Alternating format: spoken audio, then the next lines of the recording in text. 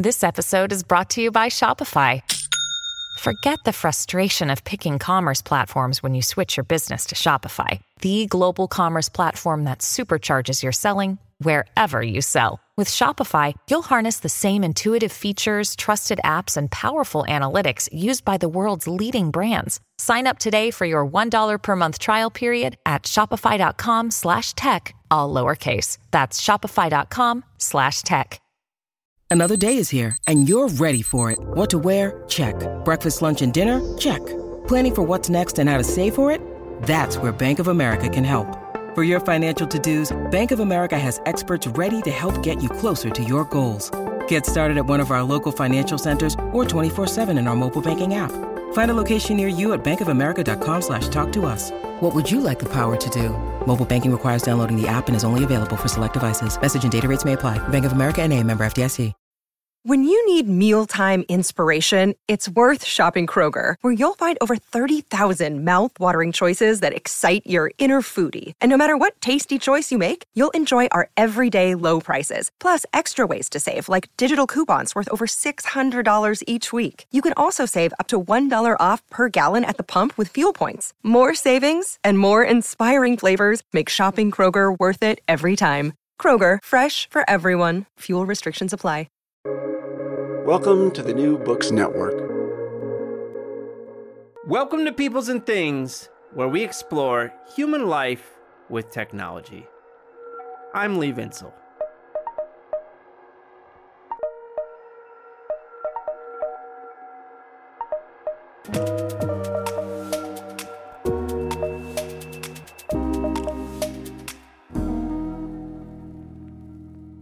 Here's something I bet we can agree about. Since the 1980s, a lot of people in both their work and home lives have adopted personal computers and smartphones. You're still with me, right? I read that something like 90% of American households own at least one computer, and 97% of Americans own a cell phone of some type. So how has this adoption of digital technologies affected the economy and work? Like, has it made organizations massively more efficient? That is not so clear. After all, for most of the period from 1980 to the present, measures of productivity growth have been quite low. It seems to be not the case that digital technologies are greatly accelerating output, for all of the stoner talk about the singularity or whatever. So does that mean the adoption of digital technologies hasn't been changing work? No, come on, that would be absurd.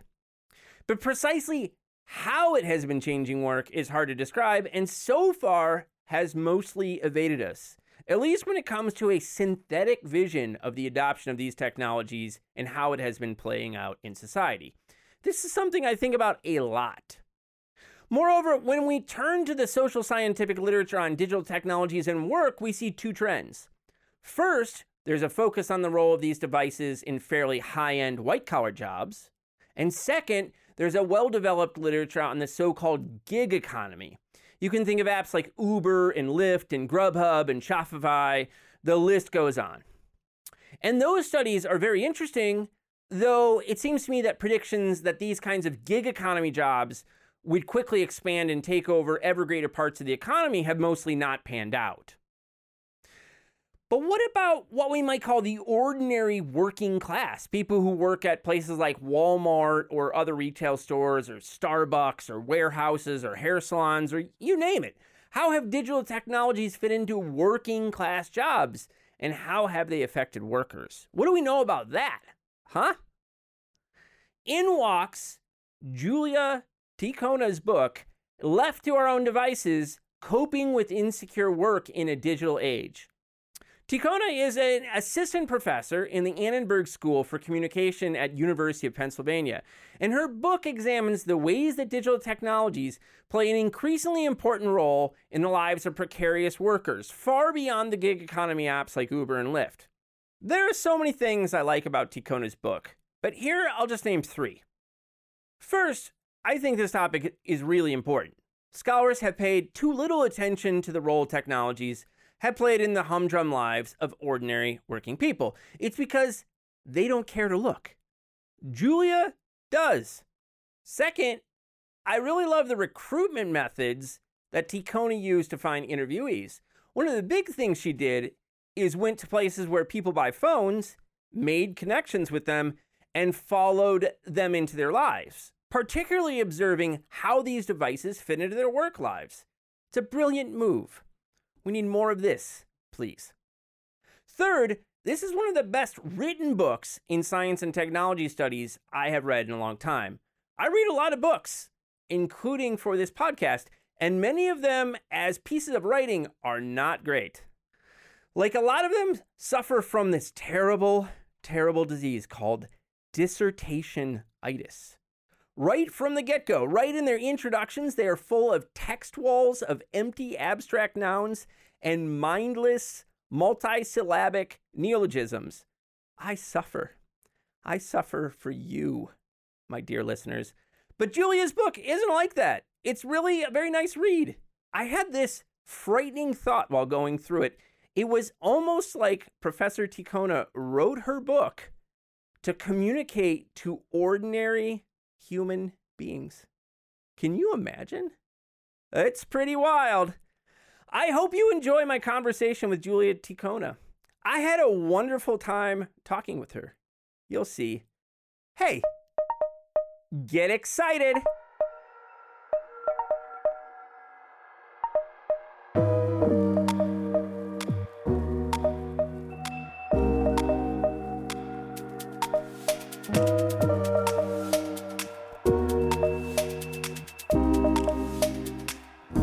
Julia, thanks so much for taking the time to talk to me today. Thank you for having me. I have been a big fan, long-time listener, first-time caller. Well, it's great to have you here. So Left to Our Own Devices is a neat book, and it is also beautifully written. In fact, it's one of the best written books I've encountered in STS for a long time. So when you explain to people what it's about, what do you say, and what were you trying to do with it?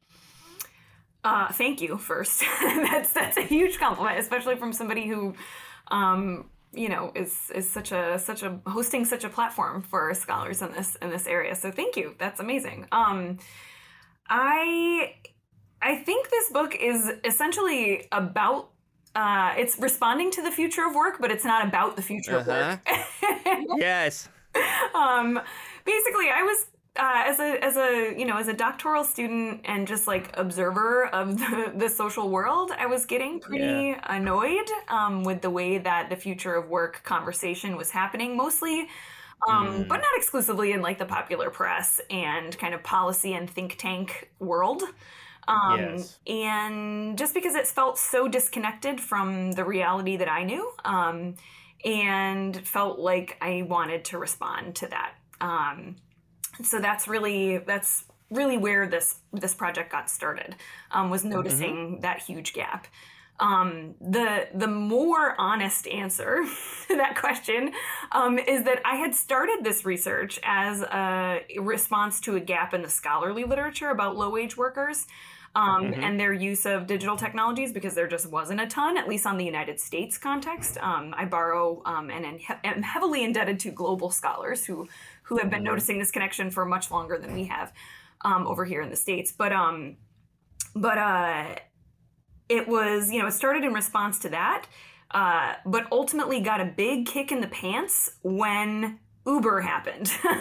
And all of a sudden there was this huge conversation about low-wage workers and smartphones, and low-wage work more generally, and digital technologies, in a way that, I was in the middle of this research, and I had a brand new frame for how to talk about the research that I had been doing for a while. And these new kind of symbolic associations between low-wage workers and mobile phones and entrepreneurship. So I quickly had to figure out a way to respond to that, which was very, very useful. And, I think it's in the preface, or, the first little chunk of text in the book, you talk about where you grew up and how there was people, internet access wasn't easy and people were using their phones more heavily. Where'd you grow up? Yeah, I grew up in upstate New York, and I do not mean right outside New York City when I say that. I like to say I'm from southern Canada, for anybody who's met me before, because that's a more apt definition, more apt description of where I'm actually from. Yeah, I'm from a pretty rural, like small city in upstate New York, and I don't completely reveal it because it is pretty close to one of the places that I recruited interviewees from, which is a small place, and I don't want to compromise anybody. But yeah, and so it's not a place where the internet is taken for granted thing, or I should say broadband internet. The mobile internet is a very taken for granted thing there, and people get their hands on it in a lot of different ways. It is embedded in all kinds of different ways, in the ways that people find work and patch together these kind of patchworks of work that I was noticing among my friends who were coping with the kind of 2007-2008 recession, which is really what inspired a lot of this research. Just noticing that all of my friends and family who were coping with these jobs were using their mobile phones in ways that, as a doctoral student, getting my PhD in sociology at the University of Virginia, very, very far, and what felt like very, very far away from that context, I just couldn't find research that was about them. It was either about low-wage workers in India, in China, in Vietnam, in Africa, or it was about white-collar workers. And it felt like that was a big problem for being able to say what I wanted to say or see what I want to see in my own experiences, honestly. Yeah, you had this really nice kind of breakdown of the literature in your introduction where you say, like, when people study digital technologies, a lot of times it's been focused on white collar workers. Then when it's focused on low wage workers, so often it's been like the gig economy story, like Uber and all these kinds of things. And which was still such a small part of the economy. Like there were predictions that it was going to like take over so fast, but it's not growing nearly as fast as those predictions had it. And then, like when we do focus on poor folks, so often it's couched in terms of like the digital divide and like the exclusion of workers. So it seems like like if I understand you correctly, you're saying like a variety of factors have come together to leave out like the low wage workers who are using digital technologies all the time to manage their life. Do I have you right? Yeah, essentially it was me looking around at my social environment and saying, hey, I'm seeing low-wage workers across a ton of different industries rely on these things. And for some reason, when I look at, the popular press, when I look at the discourse, the capital T, capital D, especially about the future of work, it seems like the only workers that look anything like the folks who I grew up with are working through platforms. And that just was such a tiny tip of the iceberg, right, of this phenomenon that I was wanting to talk about and really wanting to explain to a much wider audience. So, and also just to go from, the way that the STS literature is a part of this, but it certainly even goes further beyond that to, the broader literature that I would kind of bring all together to call about digital inequality, like more generally from technology, media, communication, right? Is that, when it comes to looking at marginalized workers and technology, we often are coming from this really strong position of critique, which is, again, extremely necessary, which is, that folks are excluded, folks are marginalized, folks are exploited. Right. And those are all true things and really important things to say. And I hopefully was able to advance the ball on those items a little bit in this book as well. But the other thing that I noticed in the literature on white collar workers that wasn't being translated into the literature on inequality, digital inequalities when it comes to lower income workers, was this sense of meaning and identity and any kind of positive agency associations with this kind of risky work that these workers were doing, right? It's often narrated as being forced into, right, these forms of precarious work. And certainly that is a huge part of the story, right? We don't make these choices freely, of course. But it also felt like, that wasn't the complete story that workers were telling me about on the other side, right? They were proud of what they were doing and how they were using these things to cope with really difficult circumstances. And in order to really do their stories justice, I had to be able to kind of talk about both of those things. Totally. Yeah. I mean, I think we've been missing those kind of stories of coping and the agency part of the story. Like, no one chooses this freely, but then how do people like make do? I think your book's full of wonderful stories of people doing exactly that. Can you tell listeners a bit about the research, how you did the research, and especially can you talk about how you recruited folks? Because I thought that was the coolest little methodological thing. Yeah, absolutely. It took a long time. It's definitely not the most time efficient way of doing research on digital technologies for sure, but still highly recommended. So I interviewed 100 workers that I bucketed into low and high wage categories.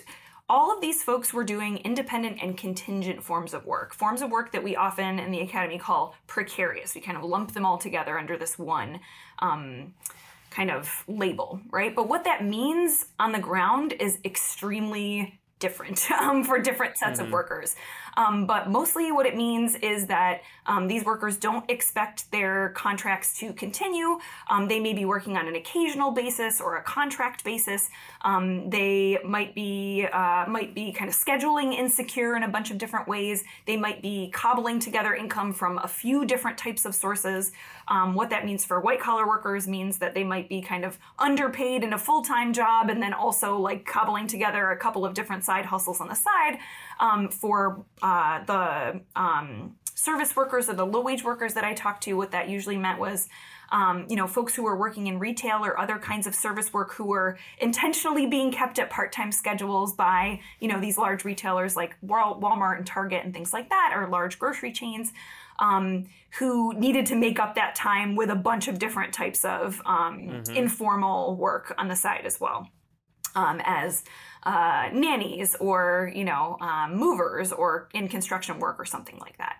And so what I did in order to find these people was essentially having to kind of invent a new recruitment method because as a sociologist, what sociologists of work usually do is they usually go to people's workplaces, right, in order to find them. Yeah. So as a sociologist of work, you want to study qualitatively, what people do all day when they say they're, working. You show up at their office, right? Or you show up at the factory, or you show up at their, right, like retail location, wherever it is. And you hang out in the break room, you work alongside them, you try and interview them in different ways. The problem with this group of workers that I wanted to interview is that they didn't have a single place where they were. They have a bunch of different places where they are. And especially with the white collar workers, sometimes they don't even have a place where they are, or that place is their home, right? So they're not the easiest workers to find in the first place. So what I decided to do, since I was interested in the ways that they were, these work conditions were shaping their technology use, was to just go to where they were buying their technology. In doing some kind of initial interviews with folks, what I found was that, people are responsible for their own technology purchases, right? So because these folks are independent and contingent workers, they don't have they're not kind of handed a laptop on their first day or handed a phone, right? Like when you start to work at Trader Joe's, when you start to work at Walmart, they say, hey, there's a scheduling app and where's your phone so I can help you download it, right? It's not giving you a company supplied kind of device, right? So I figured consumer electronics stores would be a really good place for me to meet these folks because that's where people go to like hold stuff and play with it, get their screens fixed when they break, to argue with a cell phone salesperson for a couple more weeks to pay their bill, whatever it might be. So I just went there. As many of my students here at UPenn will tell you, I was aggressively friendly, which is a tactic that I would recommend in qualitative fieldwork. I showed up with my clipboard and my earnest PhD student smile, and I tried to get people to agree to talk to me. So were you just hanging out outside? Is that what you were? Well, Or yeah, did you like sometimes tuck your way outside. in? Okay. Yeah, Okay. preferably inside. So Okay. I would try and approach, I would talk to the salespeople. I would ask to talk to the manager and ask if I could just kind of hang out for a little bit, a couple hours. Usually I would try and pick like different hours throughout the day to get workers who had different kinds of schedules, sometimes in the morning, sometimes in the evening. I would end up talking to the salespeople a lot, who would often just kind of be like, yeah, just hang out and don't tell anybody I said it was okay, right? And I was not, there was only one store, I should say, that I was not allowed to be in, and was a very fancy Apple store in Georgetown, in DC, for those of you who know that. Yeah. And I should say the employees wanted me to stay, and the manager said, no, you're not allowed to be here. And they did very helpfully give me an email at Apple Corporate that I could email to talk about research that nobody ever got back to me at. But, things happen. So that one I had to stand outside.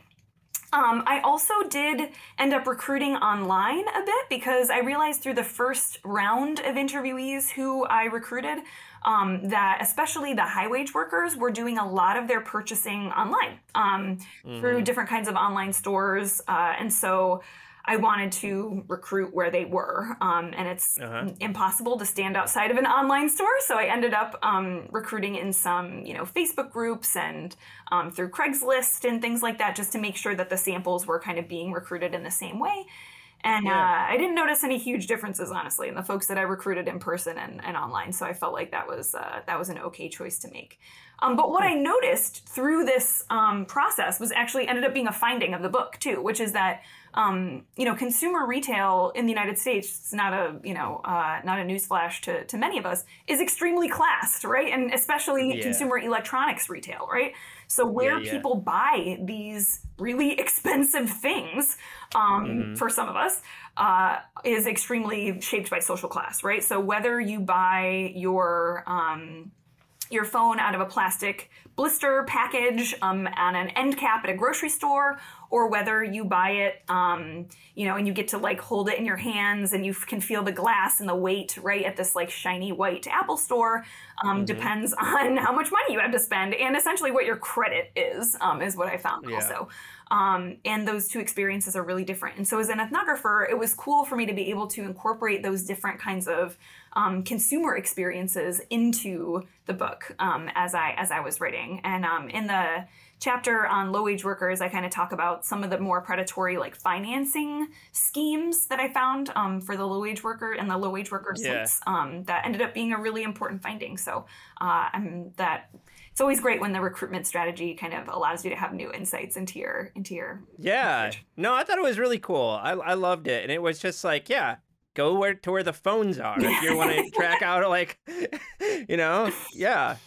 Sounds stupid, but worked. No, it makes sense to me. One of the things I liked about your book is, and this is something I've been chewing on a lot recently. I very closely follow debates about digital technology and productivity, and like why we haven't gotten as much economic growth and productivity improvements through digital technologies as expected. And of course, there's people on both sides. They're like, oh, productivity mismeasures things, blah, blah, blah. There's this whole debate about it. But, I'm mostly on the side of people who think, it hasn't increased productivity as much as we thought it might. And yet we don't want to say where that can lead you is saying digital technology has done nothing in the workplace, which would be foolish and silly to say, right? So one of the things I liked about your book is I think it almost gives like this phenomenological or like first person picture of how it actually is affecting workers' lives, right? So, I mean, like, could you narrate that a bit? Like, if you think about, I don't know when you were graduated high school. I take it as like the early 2000s. Is that right? Okay, you're a little younger than I am, but not a lot. And so I was thinking, like, if we could think about like a worker in like 2002 or 2003 versus like a worker working that same kind of job today, how do you think digital technology adoption has change their experience of things like scheduling and those kinds of things? I think that just to take a step back, I would say that we would have to say like, what kind of work, right? Like, I think it deeply depends on who you're talking about. But, one of the kind of maxims of, I think, that I've learned as like a technology of work scholar is that, technologies of work displace labor, right? So, when we think about this, long narrative about labor saving technologies, right? It's like, bread and butter, STS, bread and butter, history of tech kind of research.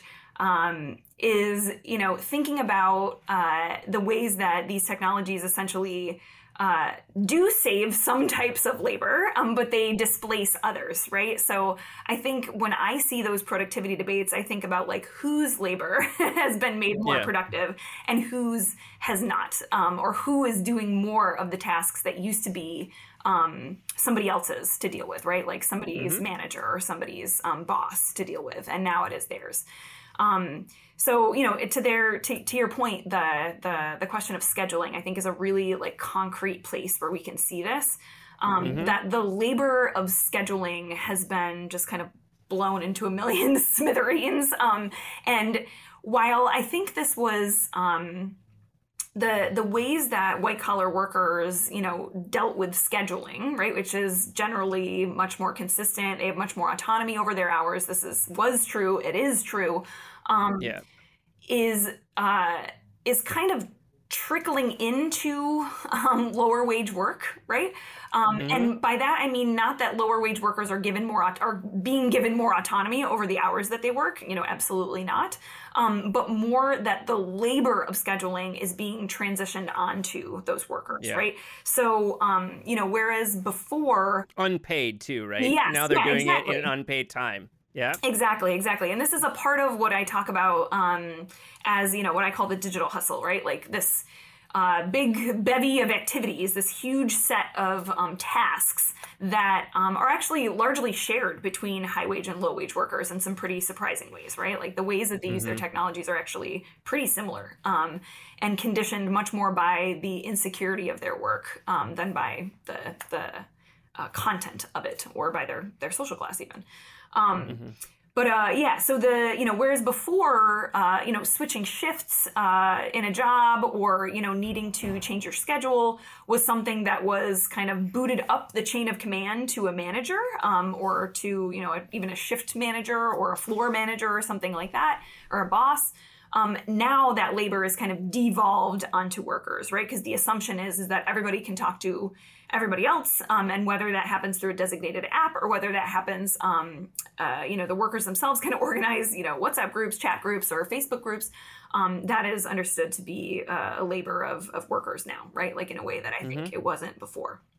And there are a myriad of other examples of that same thing. But I think the key in those, thinking about those productivity debates is, thinking about like whose productivity, right? And what even counts, right? Like you said, that there are these debates about like what counts as productivity. And, that's coming from like wonderful feminist work of like what counts as labor in the first place, right? I think that I take from, or I'm kind of inspired by those approaches for this research as well, is to kind of like, let's expand what we understand as a part of quote unquote digital labor, in order to see all of the different creative, incredible ways that workers are being incredibly productive and essentially knitting together fragments of a labor market in order to make their livelihoods work with these devices. As we discussed briefly earlier, a lot of research on digital technology got structured by the whole digital divide thing that came out of the 1990s. But as you write, as this book argues, it's not only exclusion from digital technologies that structures inequalities in opportunities, but inclusion as well. So how does that work? How does inclusion work to structure the inequality as much as exclusion does? I think, I pull a lot from, I know you had Dan Green on a bit ago, that his book, The Promise of Access, has been incredibly helpful for me in thinking about this, how this kind of policy discourse got shaped in the first place and what it looks like now in terms of our institutions. The way that I kind of enter into that conversation is like, look, these technologies were first studied by scholars in the context of white collar work, because that's where they were first used. There are reasons for this. It wasn't just, pure blindness or malice or something like that on the part of researchers. If we wanted to understand how these things were going to be affecting work, we studied the workers who were using them at first, which were white collar office workers, right? It made absolute sense at the time. It no longer does in order to study the way that these technologies are affecting people, or the ways that workers are using them from a more like worker side perspective. But what I really, I'm a comparativist at heart, I think. In order to understand any social phenomenon in my brain, it just makes sense to kind of throw it against something else, right? That it's very difficult to, it's one way of gaining context, right, on any kind of social phenomenon, is to be like, okay, well, how does it look different for somebody else? It's like bread and butter kind of understanding social inequalities, right, to look at something by class.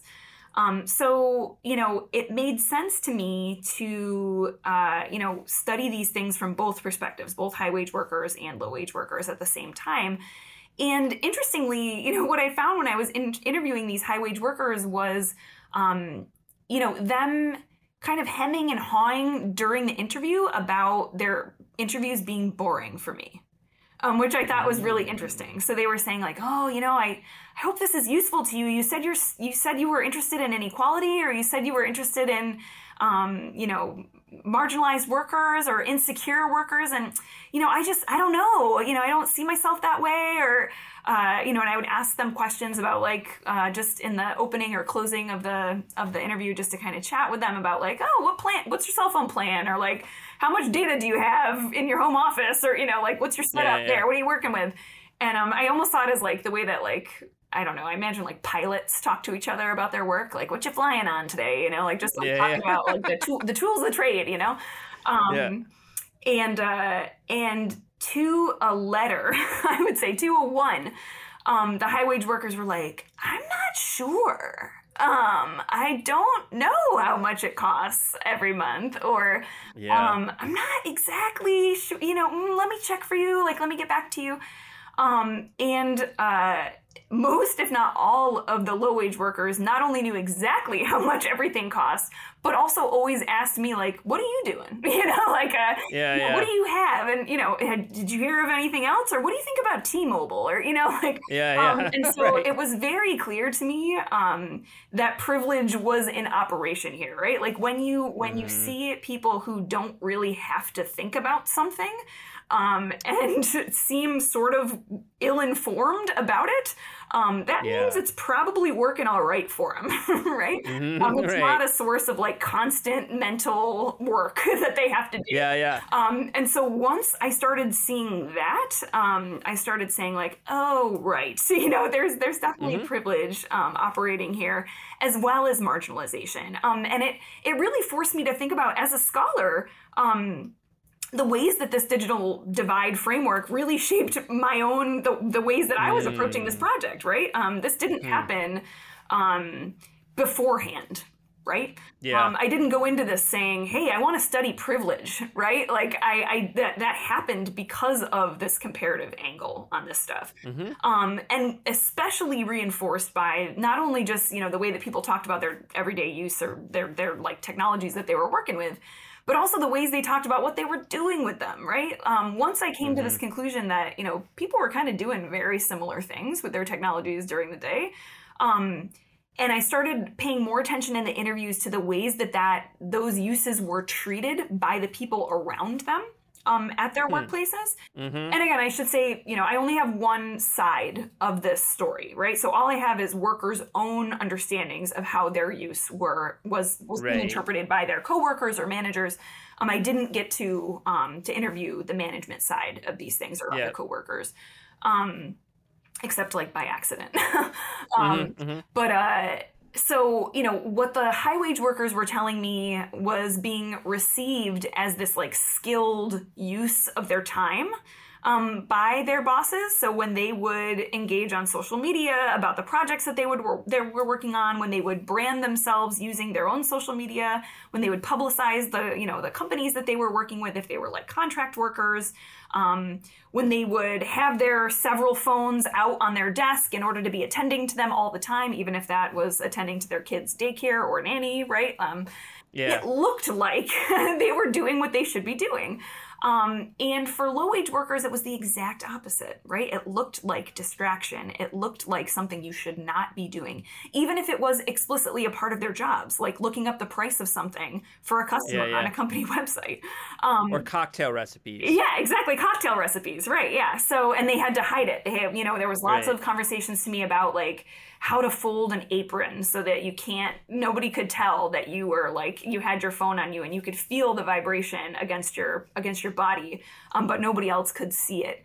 Making sure that the screen that would light up when somebody would call was facing towards you as opposed to outward. So nobody could see that was happening through your pocket or through your apron. Stashing something in a locker and hustling up and down the stairs, right, to that employee break room in order to see those things.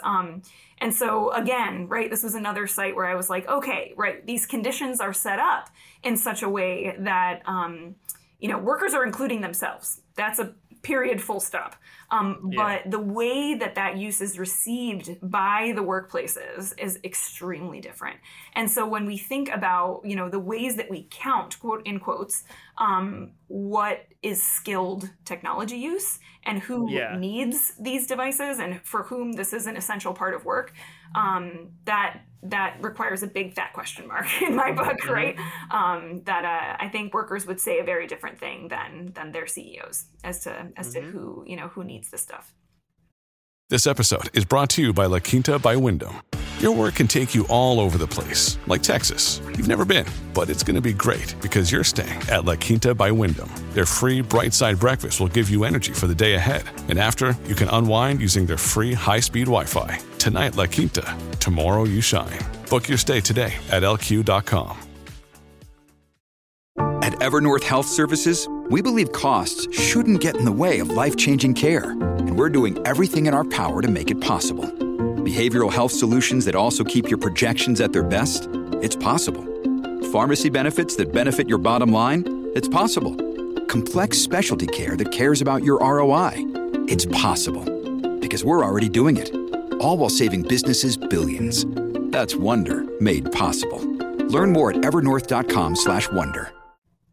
I thought what you said about being a comparativist was interesting. So is that part of your sociological training? Did you get that in grad school, or is that from is that just you? I don't know. Where's it coming from? Yeah, I would say that's the sociological training, for sure. I mean, I could say, I think, not to like psychologize myself or anything, but well, we do that on that show. Okay, all right, cool. Let's do it. Let's get into it. I think, I see myself as somebody who's grown up in two contexts, right? In kind of a big way. I grew up in this pretty blue collar town that had fell on some pretty hard times right when I was in a pretty formative part of my life. And my parents are both, white collar professionals. They're in the helping professions and extremely valued education, and knew, from a young age that they wanted me to get out. They wanted me to go to college. They wanted me to, have the things that they had. My mom's a former nurse and my dad's a former public school teacher. And, when I had the great fortune to go to, this kind of elite liberal arts, all women's school. When I went there and was exposed to the world of letters, right? The kind of scholarly world. It was a revolution for me, right? And they felt incredibly separate.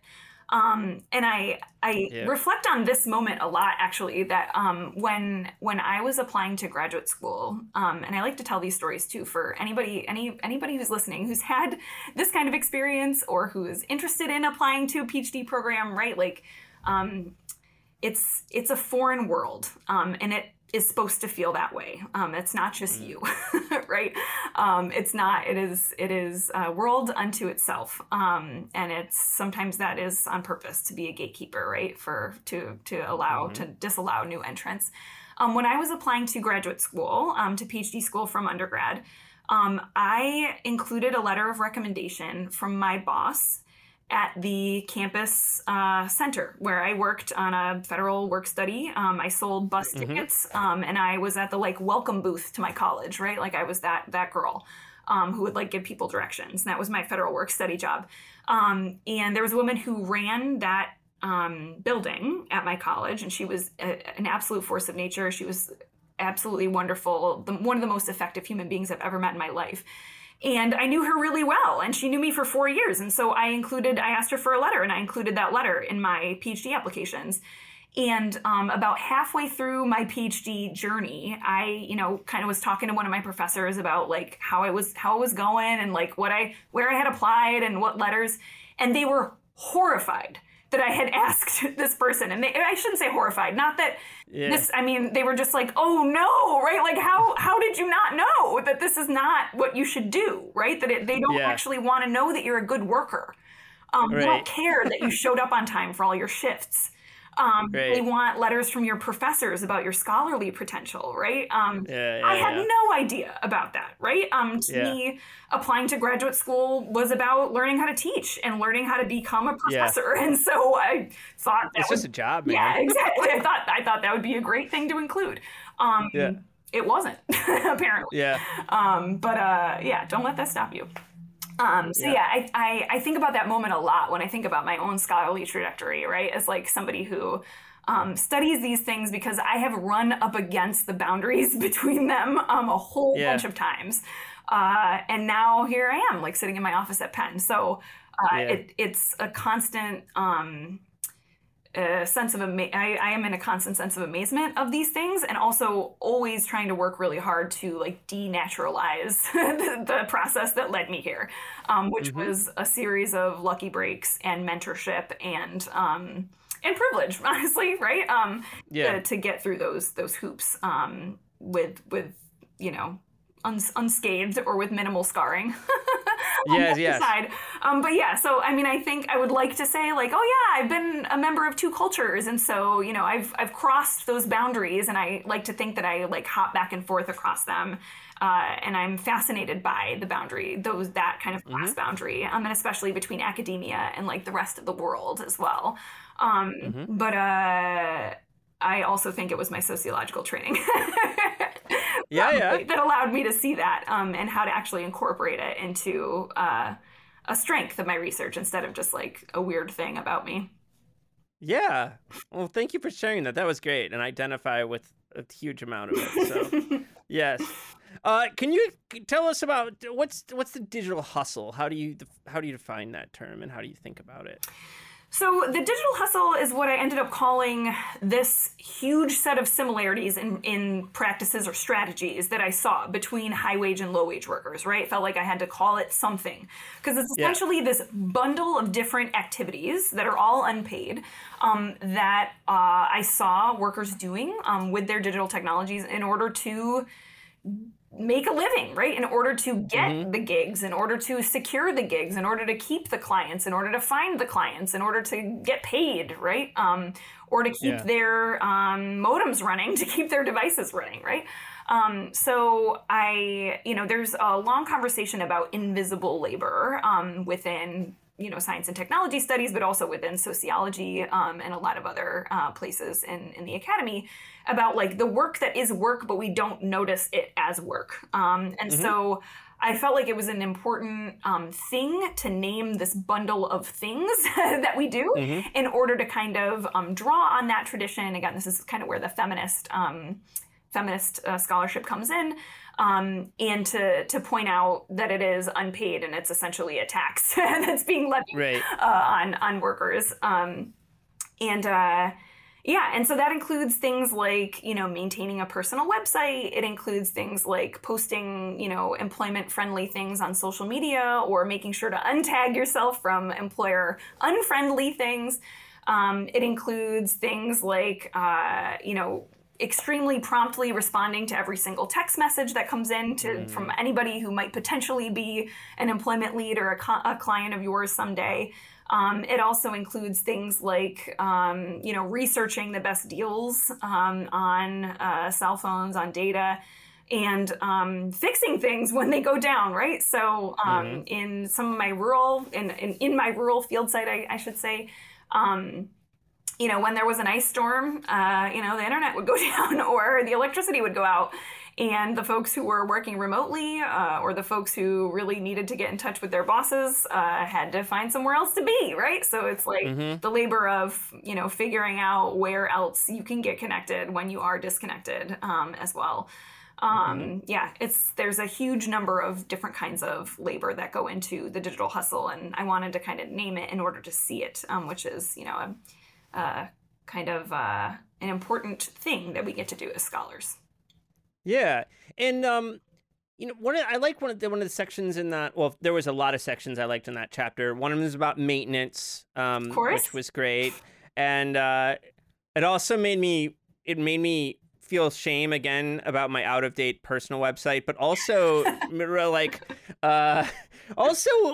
just showed me also that it's like a privilege that I can have an out of date personal website that just sits there and I don't care about it. Like shows where I kind of fit in the world.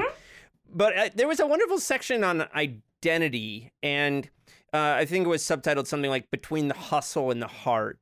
And I think that we know we have a literature on identity formation and kind of like entrepreneurship and innovation and all this kind of like a Silicon Valley hustle culture, right? And in those worlds, it's not just Silicon Valley actually, but all these high tech cities and stuff.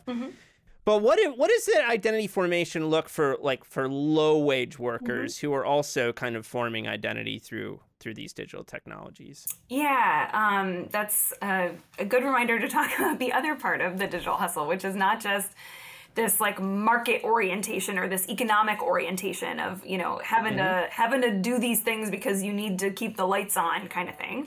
But the other really important thing that work gives us outside of, being able to keep, body and soul together economically, is identity, right? And meaning in our daily lives. And what I saw was, again, kind of looking at this through the literature on early kind of Silicon Valley self-branding kind of stuff. I think about Alice Marwick's, absolutely amazing book, Status Update. That was a really early look at this. I look at Gina Neff's Venture Labor, a bunch of other really wonderful early works on that white collar kind of the romance of risky work literature, right? That I was hearing echoes of the same thing among the low-wage workers that I was talking to, but I didn't really have a way to make sense of that, right? Because oftentimes when we talk about those workers, we talk about them as lacking agency, and as I mentioned before, being forced into these jobs and being exploited by technology and technology companies. And yes, those things are absolutely true. Yeah, that's real. Yeah. But it's not the whole story, right? And work is changing at quite a clip, and meaning making doesn't stop, right? Like that's what we do as humans, is we figure out how to make our lives meaningful in really difficult circumstances. That's what we've done forever. Yes. And so I think this case is just another case of that longer phenomenon.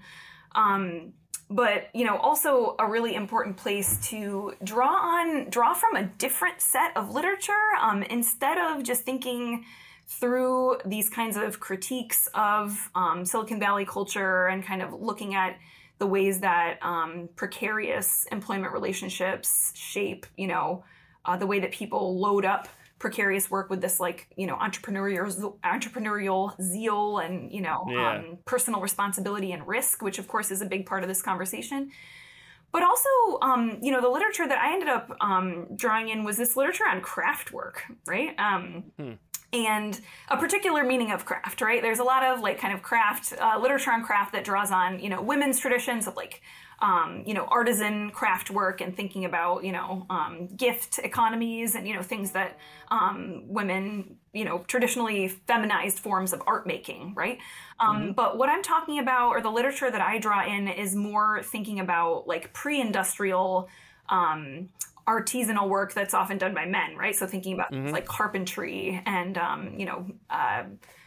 furniture making and, woodworking and things like that, where, people's identities are wrapped up in not only what they make, not only the product that they make, and feeling a great deal of pride in, a beautifully made chair or a beautifully made cheese or something even, but also the tools that they work with, right? And kind of attending to your tools in a particular kind of way. And the skill that's required to handle particular kinds of tools are a big part of the pride that one feels in one's profession. I saw some of the same things. So again, some of these same echoes coming through the ways that people talked about setting up, their phone in a particular way, or getting a new phone and engaging in that process of like, okay, I got to make sure all my settings are exactly the way I want it, and I got to get my exact right ringtone, and I have to figure out how to do all this stuff so it's exactly how I like it, and I have my calendar synced up in exactly the way I want it to. And it was this sense of like, pride and just there was a kind of joy and a sense of learning, right? And trial and error over time when people gave me these crazy stories about when things went wrong, which is a great interview question to ask people when you ask them about their work practices, to say like, tell me a story about when things went fantastically wrong for you with your devices, right? They got stories, right? Yes, exactly, right? Like we all have that time of like, oh my gosh, right? Like when I didn't think my camera was on and it was. And, those stories often elicited these moments of learning. And that sounded to me really similar to, a crafts person talk about, oh my God, I gashed my hand open on that saw that time. It's like, it's these marks of the trade, right? And this kind of pride in overcoming and becoming less of a novice over time, with learning not only learning how to use these technologies, but also learning how to deal with these really adverse labor market conditions, right? Worn kind of like a badge of accomplishment. And these that lent meaning to their lives. It lent meaning to what they were doing and the choices that they had made about what they wanted to do all day and how they earned their money. And so I felt like, again, that it was worth marking, that these strategies are not only economic, but they are also affective, or they impact the way that we feel about ourselves and about our work. Yeah.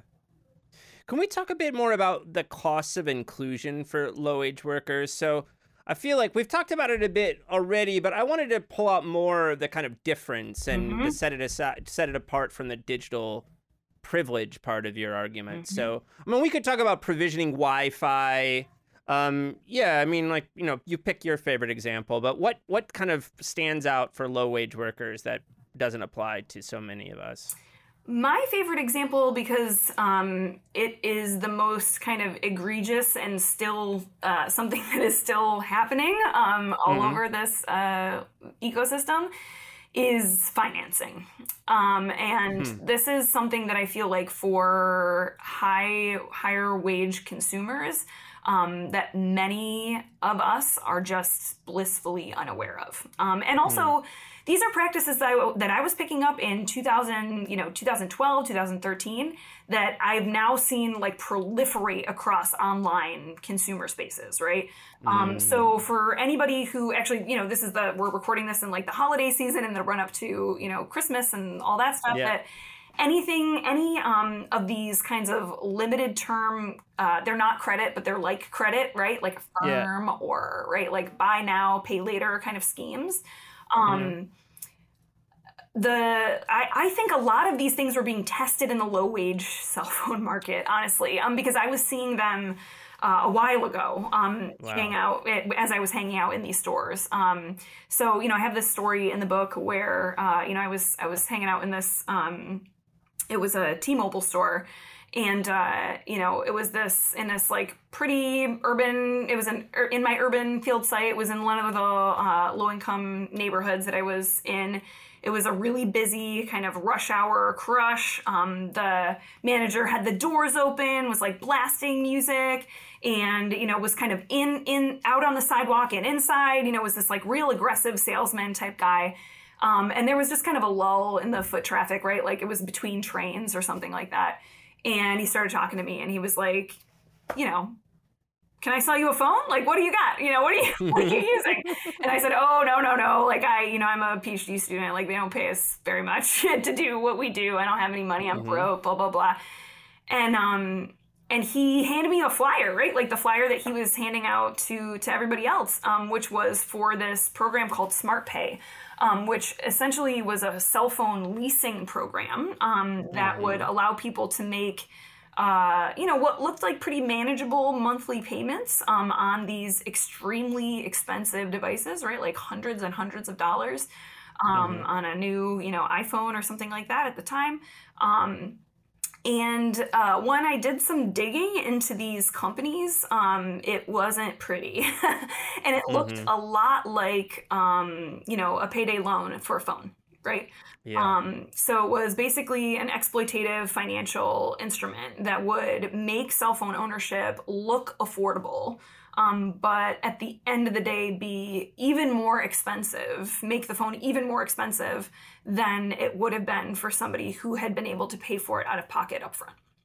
And when I think about things like this, when I see cell phone companies offering, these forms of flexibility, you even look at the differences between what are called prepaid and postpaid contracts, right? So like either you use, you pay monthly and you kind of get credit from the cell phone company and you say, oh, I promise I'm going to pay for the data that I'm using after you use it.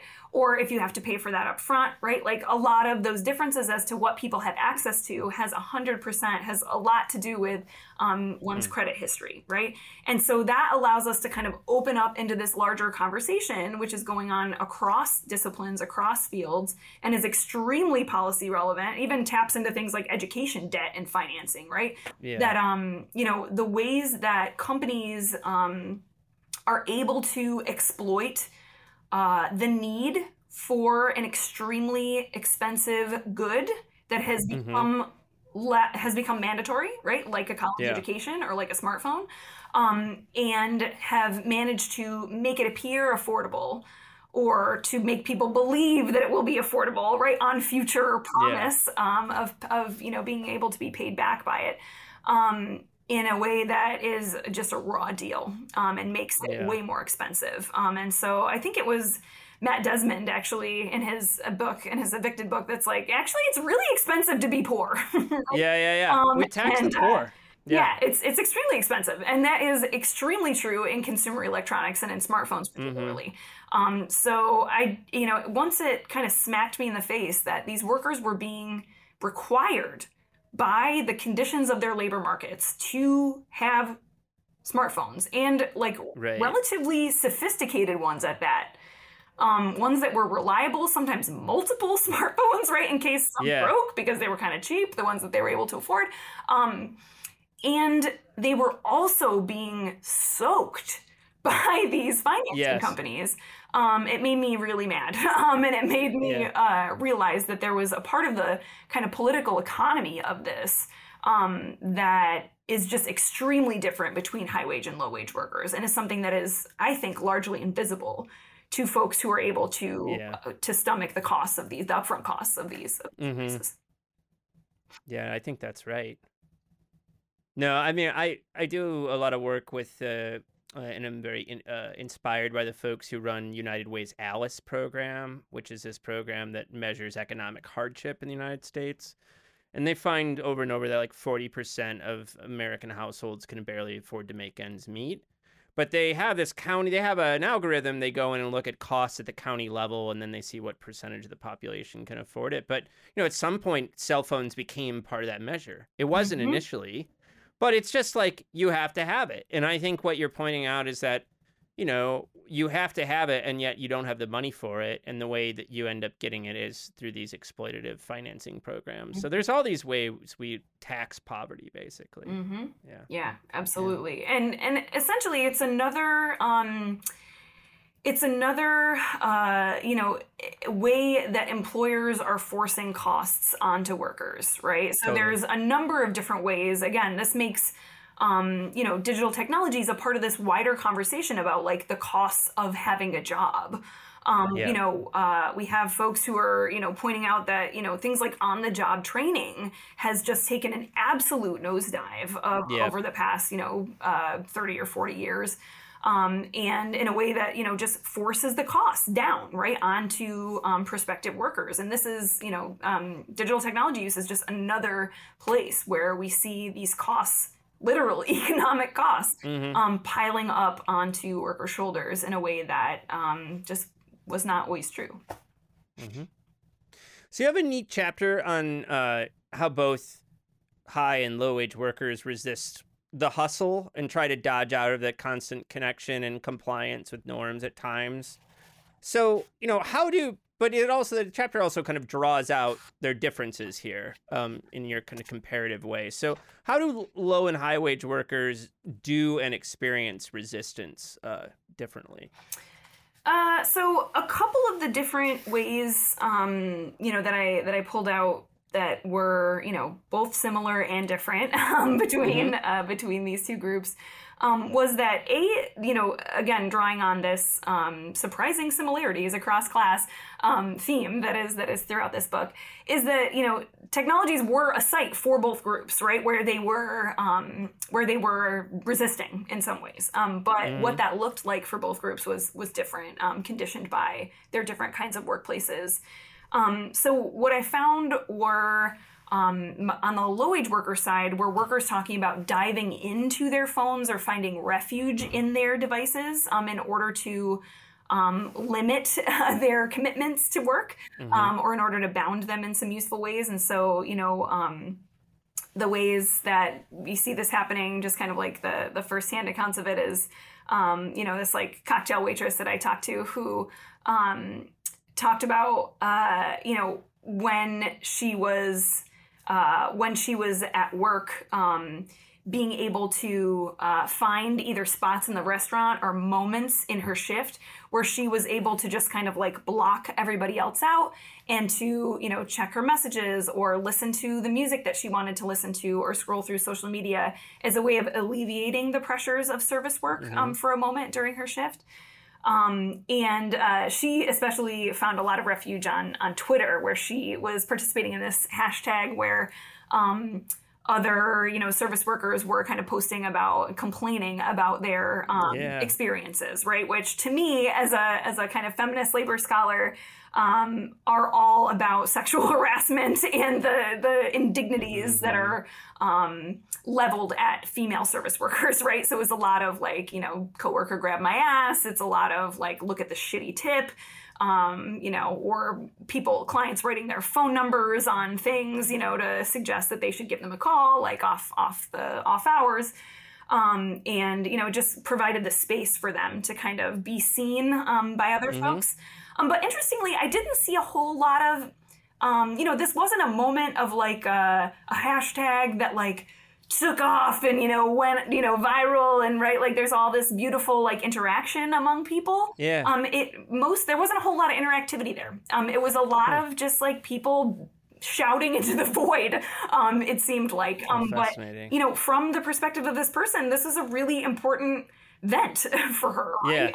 In order to feel like she had some kind of a record of her experiences and that she could read other people's, and even if she wasn't liking them, because that may have felt weird, but, right, that she felt like she was a part of this, that she wasn't alone, right, in these experiences, which is both good and bad, right? Because it's kind of allows this like apologetic to happen, right? Sometimes these vents allow for the stalling of necessary action within workplaces.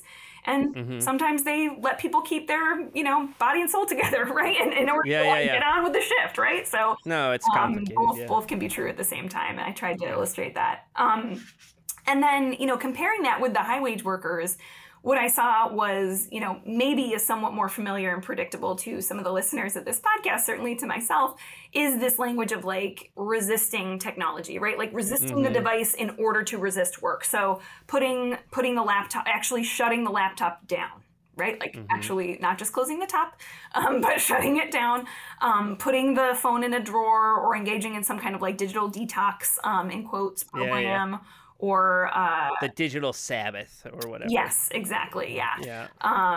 These things that were galling to me as a PhD student. These trends that I wanted to problematize, right? Like a decade or so ago. Although they rear their head every once in a while, right?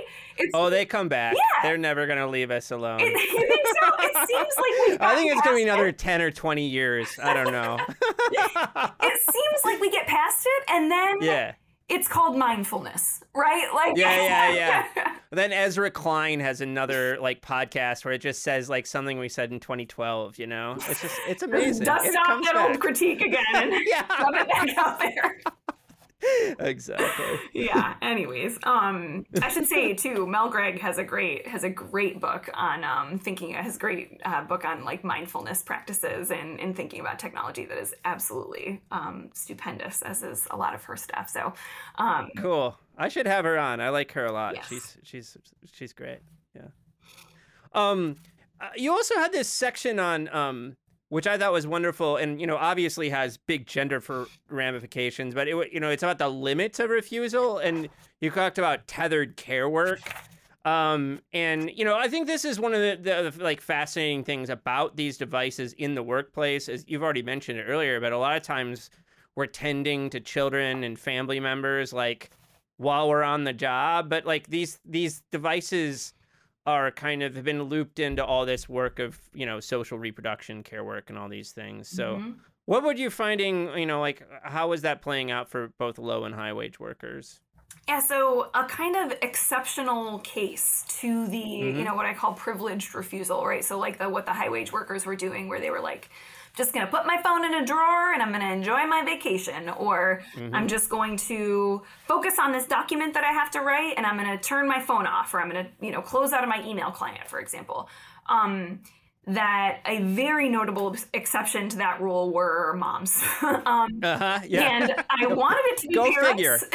Yeah. And there were a couple of dads, but it was mostly moms. Where they just felt like that was not something they were ever allowed to do. And again, a lot of times when I ask this question about like sometimes, a time when things went stupendously wrong for you, it was oftentimes for these women, it was oftentimes where their devices were just this collision of work and family together in these like explosive ways, right?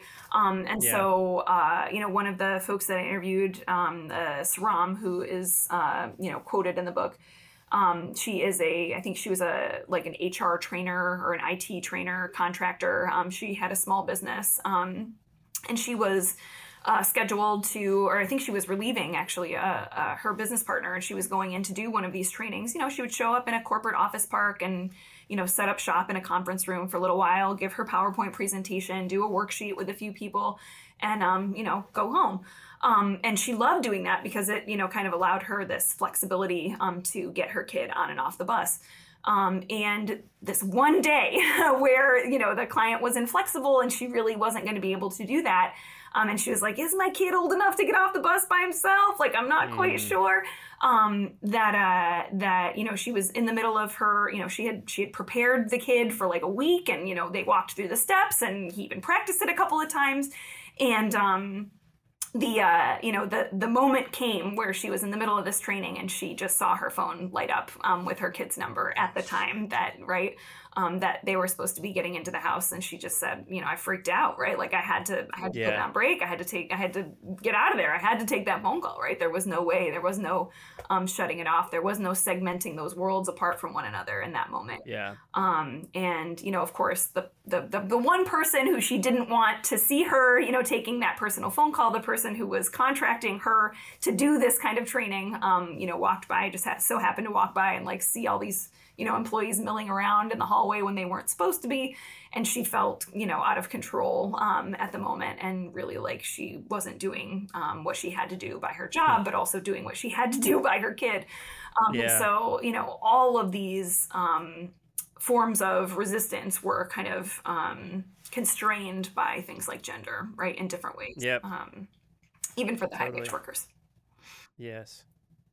So what's up next? What's the next project? Before we pressed record, you were saying you're gearing up for book 2. So what is it? Yeah. So this is it's kind of an embarrassing thing to say.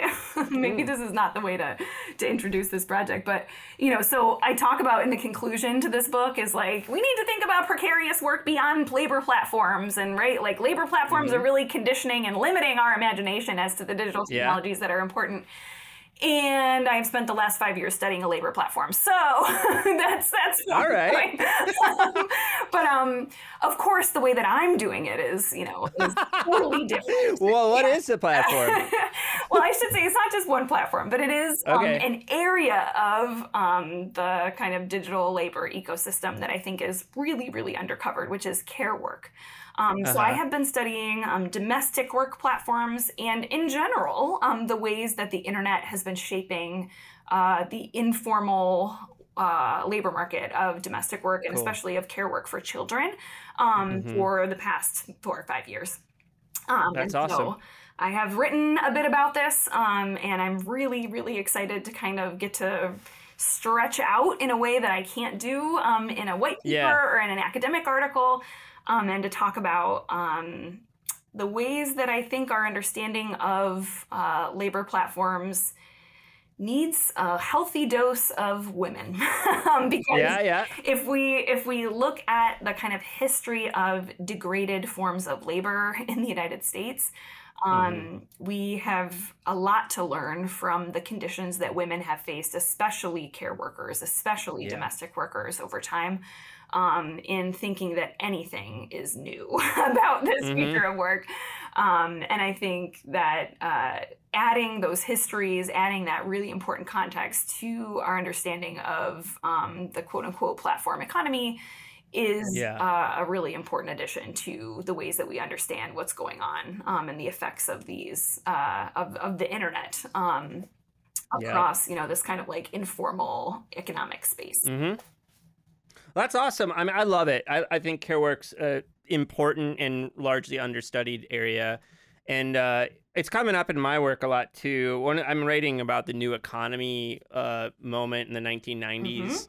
And I'm writing a paper about Robert Reich as Secretary of Labor, but also his kind of intellectual work on the new economy in the 90s.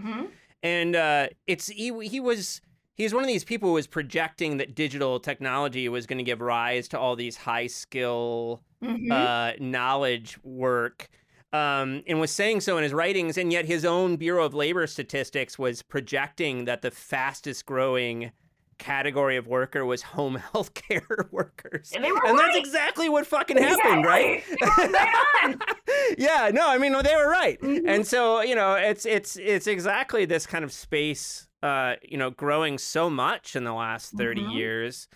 And you're right. I mean, it's all managed through platforms at this point, just like everything else. I mean, that's how we manage work now. So that's great. And where are you at? Are you in the write-up phase then? Is that, yeah? Yeah. I have. Cool. So I started this work as a postdoc at the Data and Society Research Institute. We put out this white paper along with Alex Rosenblatt and Alexandra Matiscu, who have been my interlocutors for years. And I really, after that, we had this real splashy release of this thing, and we got all this media attention, and it was this narrative of there are women in the gig economy? What do you mean? It's not all Uber drivers and, it was galling. I should say surprising. It was extremely surprising. And of course, it's a great media hook, right? And it was a wonderful opportunity for me to, increase my awareness of this really important issue, and the fact that there are these workers who are laboring through these platforms, or whose work is significantly impacted by the rise of these platforms. But over time, it got really old, right? And it just made me wonder, like, why are we surprised? Why are we surprised when women have been the ones who have been, at the forefront of these kinds of under the table, informal, like at the margins form of work? Forever. Yeah. Right. And essentially, the place where I'm really excited to go with this book is in tracking back the kind of, in a kind of Polanyian project, right? Of looking at, like, what were the ideas that substantiated these different kinds of platform, quote unquote, innovations in the first place, right? So, like, going back to platforms like eBay, who were, essentially trying to institutionalize reputation on the internet, and to say, like, how have we missed the ways that things like trust and reputation are the fuel for these informal online economic spaces. Totally. And it's because we have been ignoring women's work experiences where, the ways that trust and reputation operate in labor markets for care work is extremely obvious, right? It is essential. It's central. It is impossible to miss. And in a way that, it was an important part of the Uber story, like at the very beginning, right? Like it was kind of like, oh my God, you're getting into a stranger's car? Like this is... they could kill you. Right. Yeah, exactly. And it just, it just like went away. We all like got real comfortable with it because of reputation systems, right? Yeah. And I think that paying attention to these feminized forms of work really brings that story to the center in a way that it really has been a bit ignored. And so I'm excited to talk about how this idea of trust and reputation has been institutionalized, how that has shifted, and of course, like attend to the COVID-19 kind of context, right? Because care has become this like insanely obvious political flashpoint.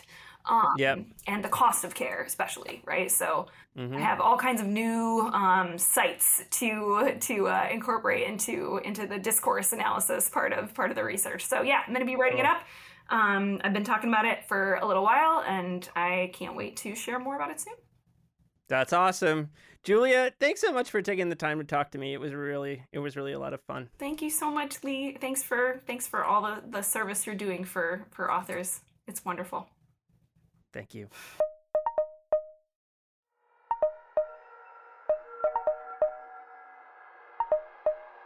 I hope you enjoyed this episode of our podcast. You can reach us with questions, comments, and suggestions at leevinsel@gmail.com or by following me on Twitter at STS_news or on YouTube at People's Things. Our podcast is distributed by the New Books Network, the leading platform for academic podcasts, so that you can find us wherever you get your podcasts. Peoples and Things, like most things in this world, depends on the work of many people. I want to thank my brother Jake Vinsel for writing the music for the show. I want to thank my buddy Juliana Castro for designing the logos for the podcast. You can check out her work at julianacastro.co. Joe Fort is the producer for the podcast, and Mandy Lamb is the production assistant.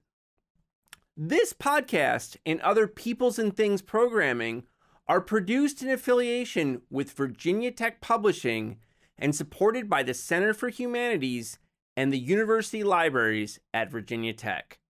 For information about other podcasts from Virginia Tech Publishing, visit publishing.vt.edu. For the entire Peoples and Things team, I am Lee Vinsel. And most importantly, I want to thank you for listening. Thanks.